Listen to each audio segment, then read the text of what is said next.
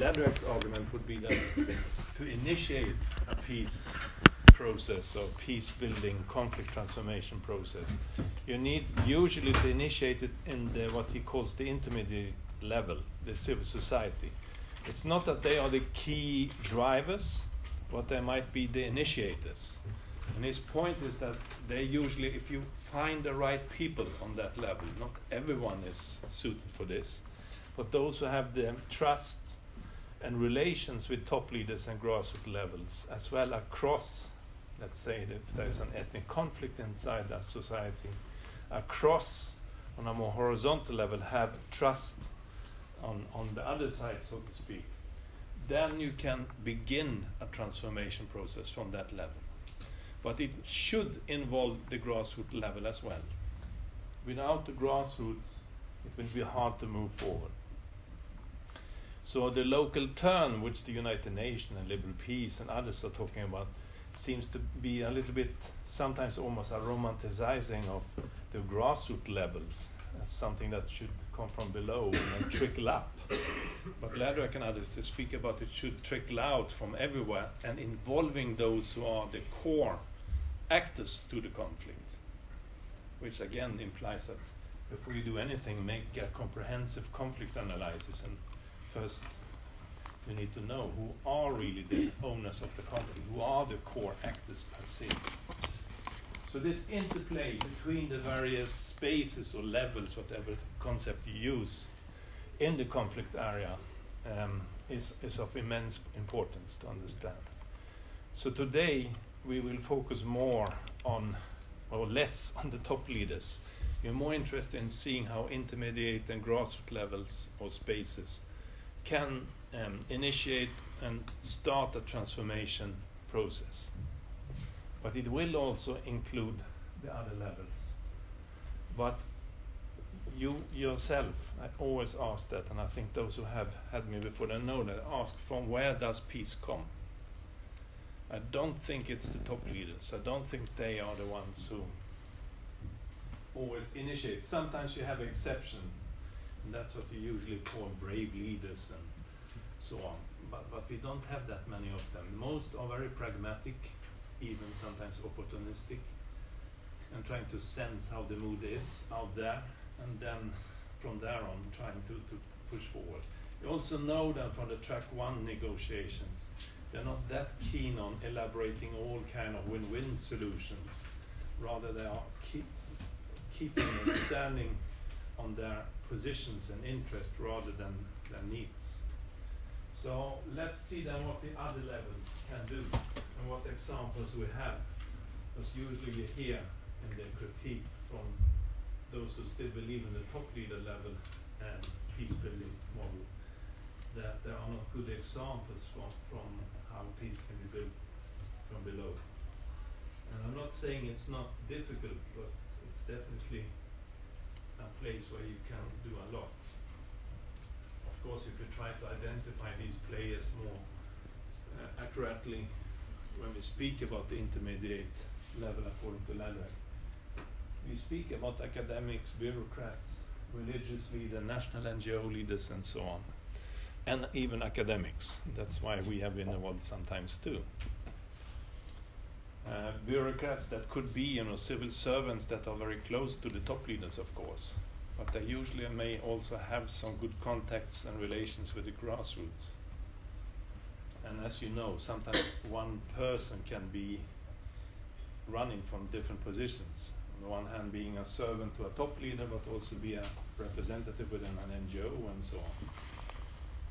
But the point is, we need to identify who are the peace capacities.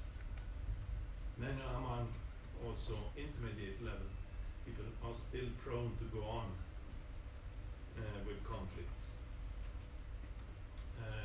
Some of you have seen this. So one could divide the different tracks into various potential ways of working with peace building. We spoke about number 1 and 2 last time in the lecture, so I will not talk so much about that. But you see that there are more tracks from 3 to 9. By the way, I will place the last as well as today's lectures PowerPoint on Google, so you will have access to it. Don't worry, in case you are desperate to making notes here. So there are 3 to 9, meaning 6 additional, or 7 additional tracks, where maybe there are even more. I haven't thought it through, but inspired from McDonald Diamond, we have 7 more tracks which we could work with. Companies, some companies actually want to have a change in the conflict dynamics. I'm not speaking necessarily about arms industry. They want usually to have a continuation of the conflict itself. But some companies maybe are hesitant to invest in a conflict area, but would do it if there would be a peace agreement. They might be approached, they might be able to contribute. I have some example here of how Jordan and Israel, when they had a peace agreement, a joint venture, some industries. We also know that sometimes can be problems on the long run, because like the Jordanian-Israeli textile company had Jordanian low salary payment. Usually women can create a lot of problems in itself. There was an example that closing the distance between Jordanians and Israelis. Citizen diplomacy is another example, which I will also bring up more in empirical detail later. Here I just mentioned, for instance, the mothers in Argentina. You have also women in Guatemala and women in Colombia and so on, who have been going out on streets demonstrating and asking, requesting from the regimes that they give information about their loved and dear ones, what has happened to them and so on. In particular, mothers in Argentina, they succeeded in the end, forced the regime to act, and got a lot of public support by doing these actions, which shows at the time when you had an authoritarian regime, and also in authoritarian regimes you can have an impact towards change in society. Research and education, there are many ongoing interesting both research and educational cooperations in conflict areas, which is one way of bringing the conflict parties directly into some sort of joint action for a joint future. I will give you one example where we have been involved in Jerusalem. Activism, track 6, is probably that track which is mostly, how do you say, visible in the media, in particular news media, because when something happens, action, that's when the media is there. They're rarely going to the other tracks that we just discussed, but activism in particular if there is some confrontation between police forces or something else. And there are many examples. I think the most recent example is from the Arab Spring, which I also will, if time allows, will talk a little bit about. And it also leads directly to the concept of resistance when there is some sort of regime oppression or war-like situation. What can be done in terms of public resistance? And actually it's quite a relaunched, you could say, recent research field within academia. It's striking how little we have done research on what is the difference and in terms of impact of social change and peace building when we compare, on the one hand, armed resistance with peaceful means, unarmed resistance. And we'll come into that a little bit. Religious facilitators, there are so many religious quiet facilitators who mediate in various conflicts all over the world. Quaker and Mennonites in particular, but also many others. They're doing one of them, Adam Curl, I always mention. Also John Paul Laddock, who is a Mennonite himself. And Adam Curl, he was a Quaker. He worked in many conflicts in Africa in the quiet, brought the conflict parties together. But then again, he worked more as a facilitator with top leaders or on the intermediate level.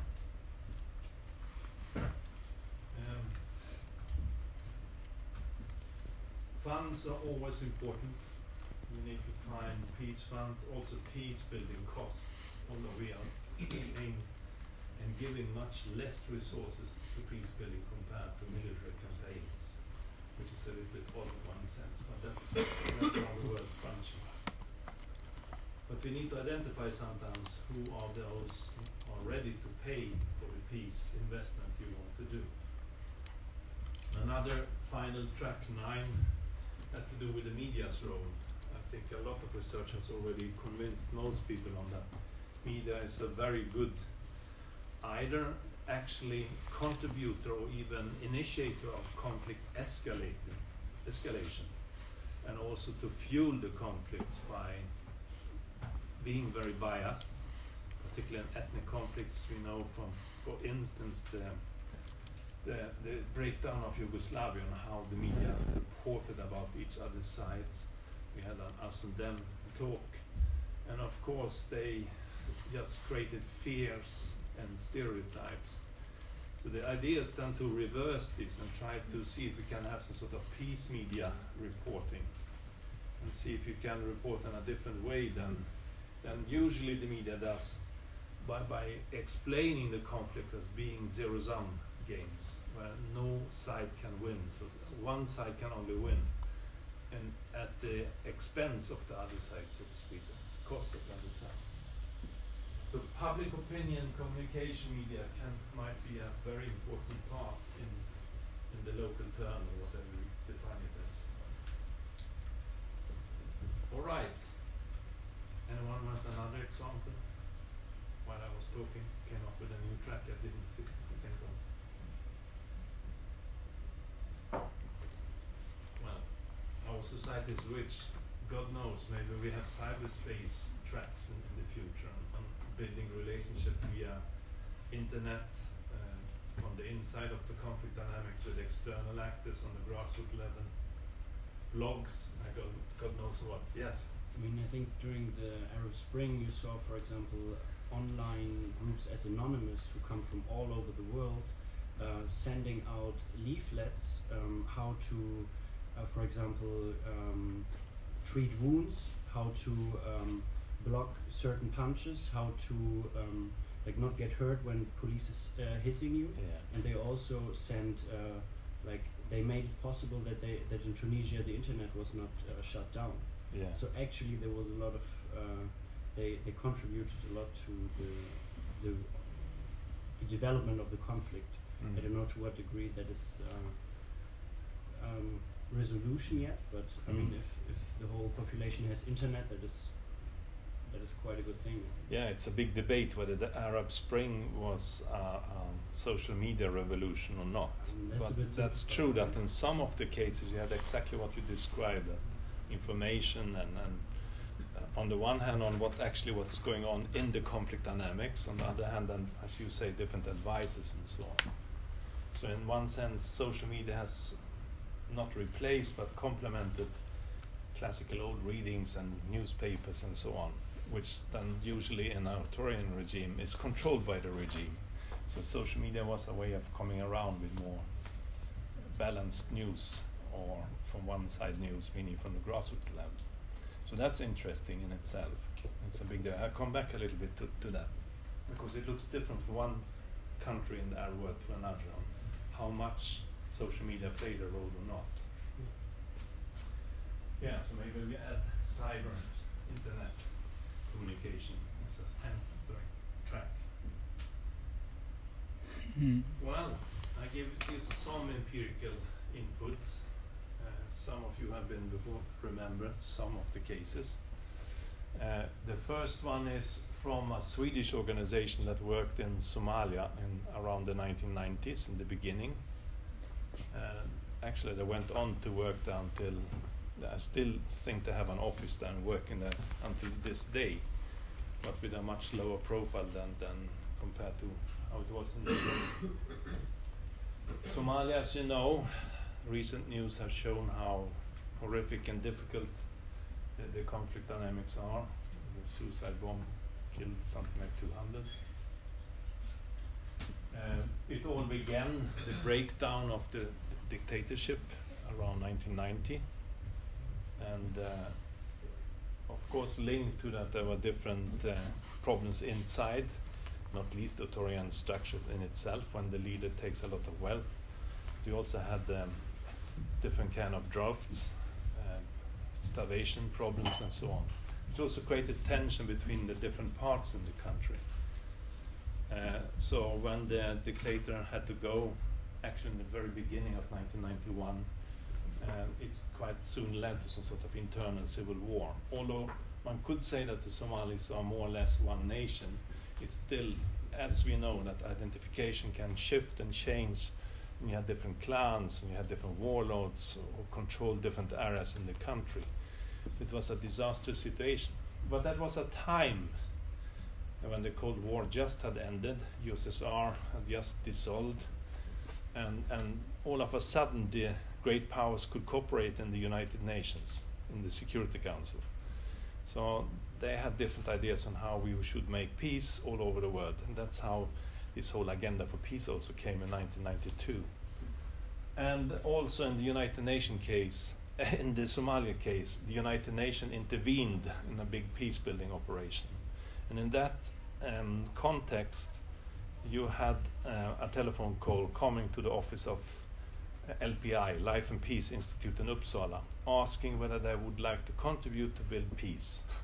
And the idea was that they should have a division of labor where the United Nations would build the central government that had been collapsing as a result of the dictatorship's fall, while the civil society part, building peace from below, should go to the Life and Peace Institute. That's not a small mission.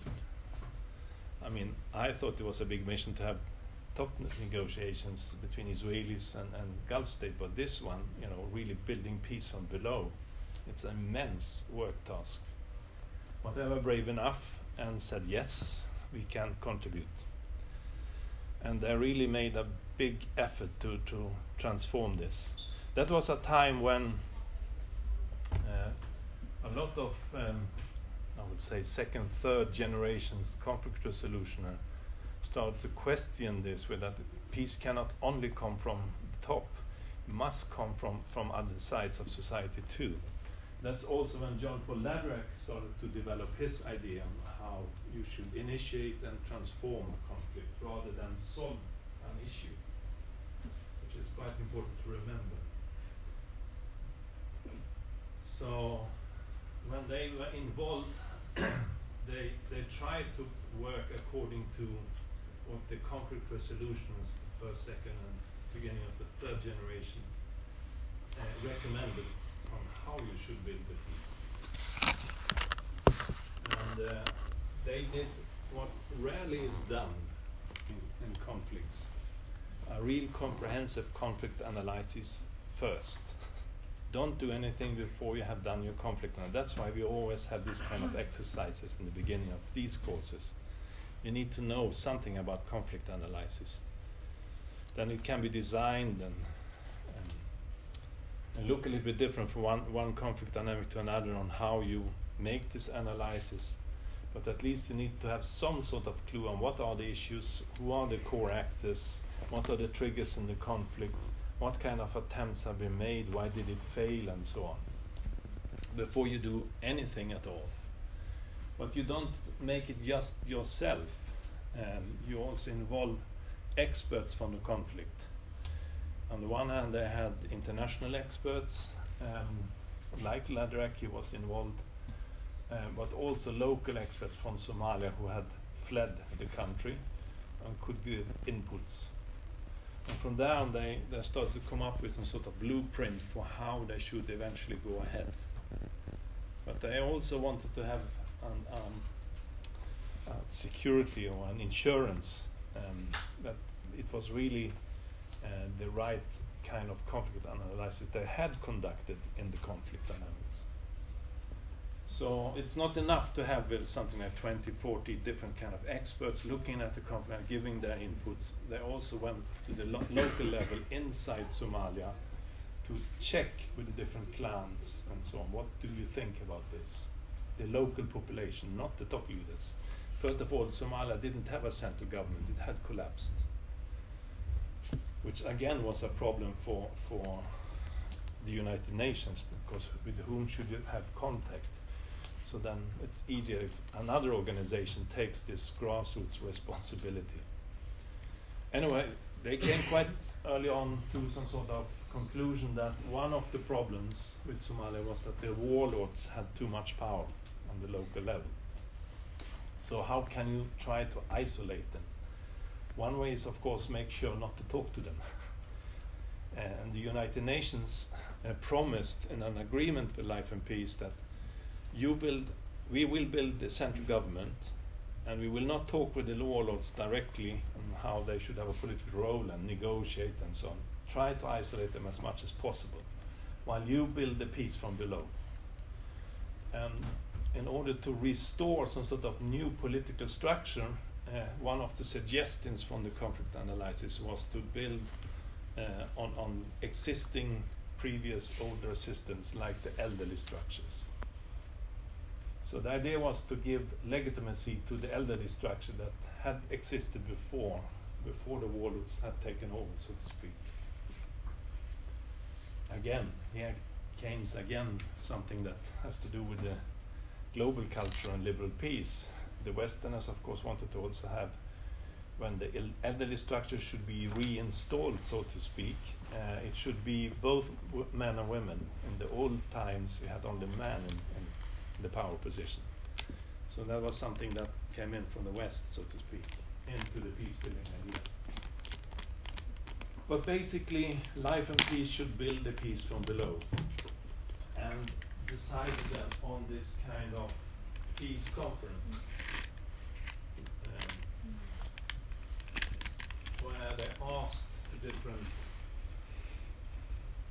clans, or whatever you define them as, coming from different parts of country, coming together. And they don't just sit and talk for 1, 2, 3 days. They had a conference for 5 months or something like this. So they were really elaborating the whole thing. And can you imagine that you, from now on until March, will sit together and talk about how your vision, future society would look like? You rarely have that type of peace conferences. But that's what they had here. So in many ways, they could really have checks and balance, scrutiny of the peace proposal, the blueprint itself. And of course, some parts were redefined, redesigned, and from there on, then they started to build the peace gradually. How do you build on the peace? What are the idea? Well, I said already that the United Nations will work with establishing institutions on the central level. Meanwhile, they will find elderly structures on the local grassroots level as well as regional level in Somalia. So it's about reinstalling. You can see one woman. Is there somewhere in the middle, right? The majority are men. So that was one issue. So of course they had a different kind of trainings, and you had all the classical things. That's also part of the liberal peace package. Trainings in conflict resolution, trainings in human rights, training in gender equality, and so on. So in order to prepare for elderly structures to take over and include also the women. That was the whole idea. They knew that there was a patriarchal strong structure in Somalia, but they also made use of it. So basically, by bringing the different clan women together, they could also ask them to go in between the fighting forces, and to shoot at your own women is really a sin, so everyone stopped fighting some of the pockets, and then they could start negotiating about local ceasefire in different areas in Somalia. And it spread out, and eventually they could start to reinstall these elderly structures. And of course, it's about building a new municipality and to restore it, give it some sort of legitimacy. I don't know how much IKEA furniture made money on this, but a lot of IKEA furniture came to these municipalities in order to give it nice look and legitimacy. And almost in all the 16 districts of Somalia, they managed to reinstall these kind of elderly structures. It was nearly a total success. which is a quite impressive thing. And the women came gradually in, still far from that even today. It's rather a continuation of this patriarchal structure. But they played a key role in the beginning of this peace-building process. Could be part of not only the ceasefire thing, but also be part of the political decision-making structure on the local level and regional levels. So it really looked like it's going to be a total success, really an example of how you can build peace from below.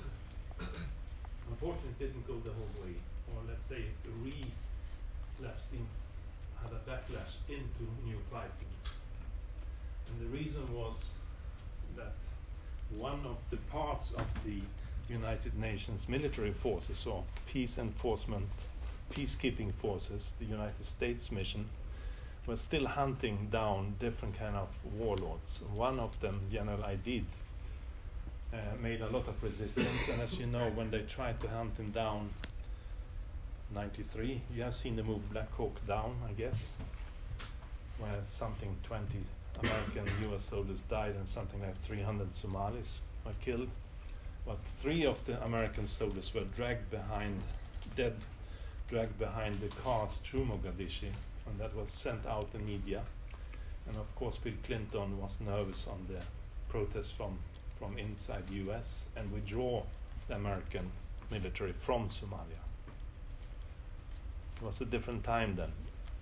It was before 9/11. After 9/11, it was more acceptable that American soldiers died in the fight against terrorists, as it was called.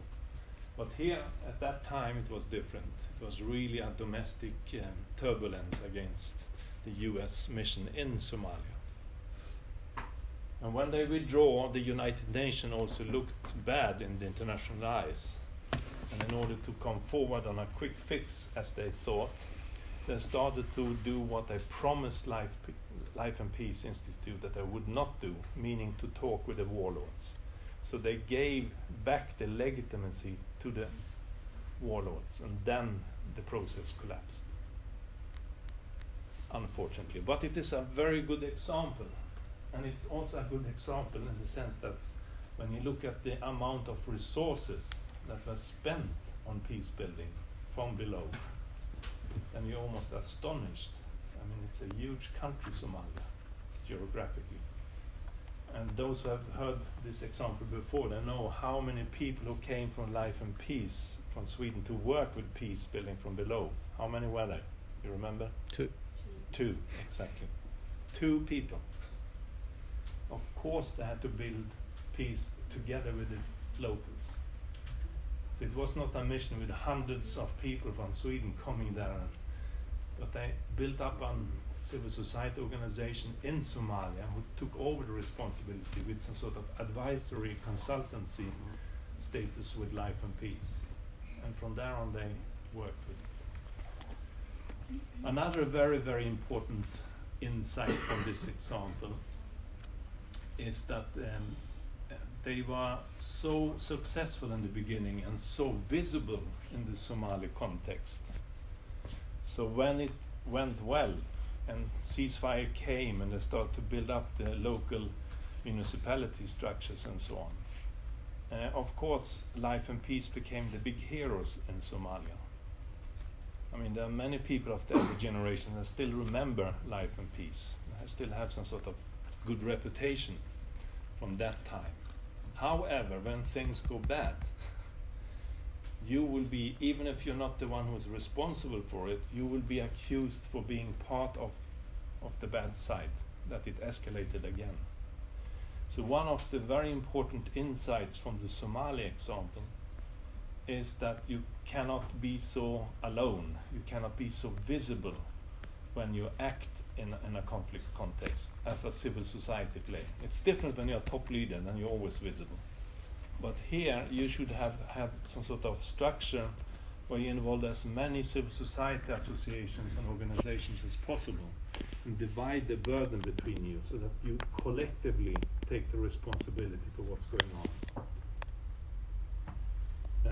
And I think that's a very important insight. Unfortunately, it took some time before Life and Peace realized it itself, because they continued in many other contexts. In Congo, Eastern Congo, they had the same mission.